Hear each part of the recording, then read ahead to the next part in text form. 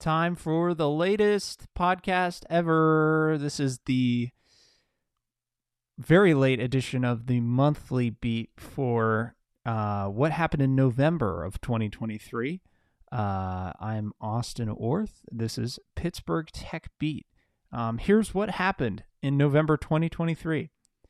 Just north of Pittsburgh, the Municipal Water Authority of Aliquippa was hacked by Iran. The hack stopped water from pumping at a station that regulates water pressure for 2 towns, forcing crews to manually intervene to maintain stability. The FBI has not revealed how they were hacked yet. Pittsburgh is losing one of its only robotics machine shops, RE2, which is based in Lawrenceville. The company's new parent, Sarcos, originally planned to continue operations. It has since decided to fire everyone at the Lawrenceville shop by January 16th, 2024, and is shifting its focus to, you guessed it, AI. The linked article shares the voices of some of the workers who are losing their jobs, and I would definitely recommend a read. UPMC is in the midst of consolidating its patient systems into a centralized Epic system, and reviews are mixed. UPMC currently uses multiple electronic medical record systems. These are abbreviated EMRs in various locations of its business. Some staff are reluctant to move away from the current EMRs and are dreading the training necessary to learn the new system.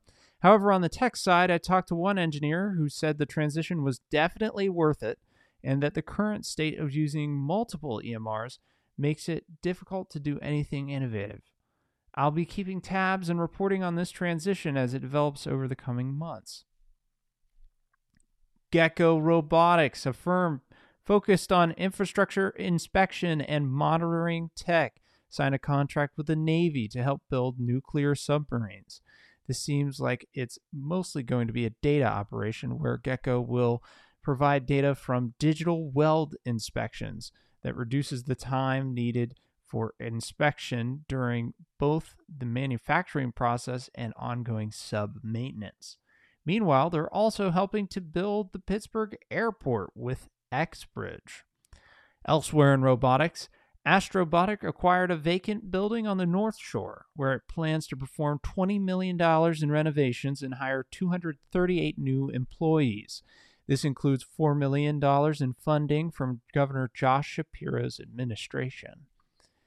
Diamond Kinetics, in partnership with Marucci Sports, has successfully developed the world's first smart baseball bat with an integrated swing tracking sensor that never needs to be charged.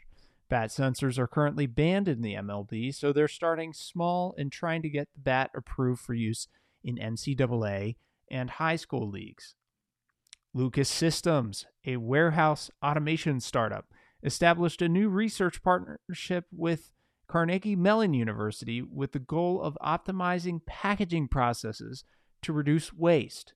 The research will contribute to Lucas's overall goal of building smart software that helps warehouse workers fulfill orders in the most environmentally and financially efficient way possible.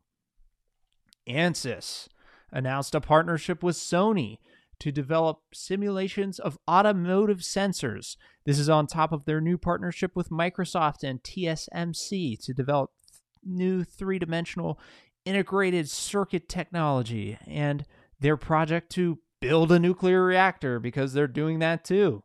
They've been busy down there in Canonsburg.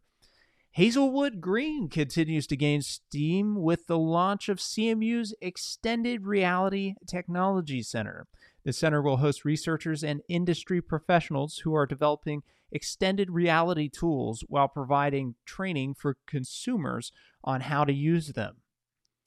The Pittsburgh Business Times published a great piece this month on the future of AI in Pittsburgh. The article features quotes from local tech leaders and professors from local universities, and it is linked in the text version of Pittsburgh Tech Beat's monthly beat. Definitely check it out.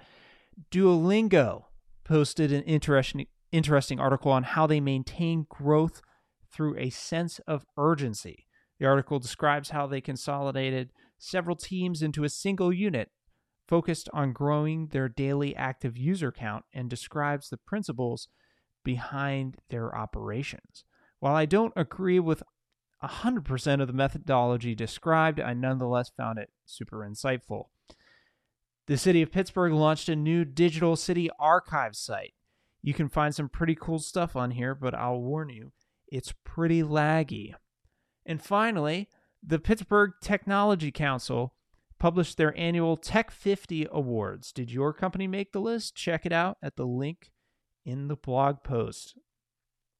For the new year ahead, well, it's 2024 when I'm recording this audio version, but worth noting that PyCon US is coming to Pittsburgh May 15th through 23rd, 2024.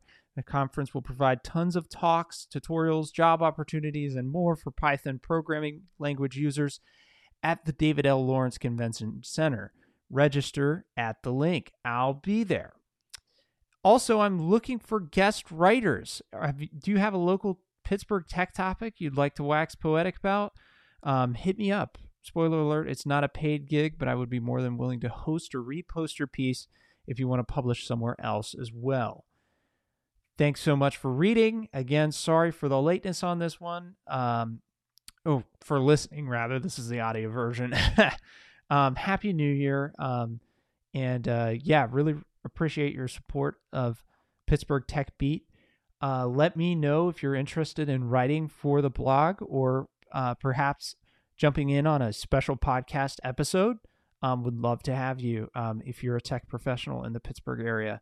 And with that, I hope you have a wonderful week. We'll talk soon.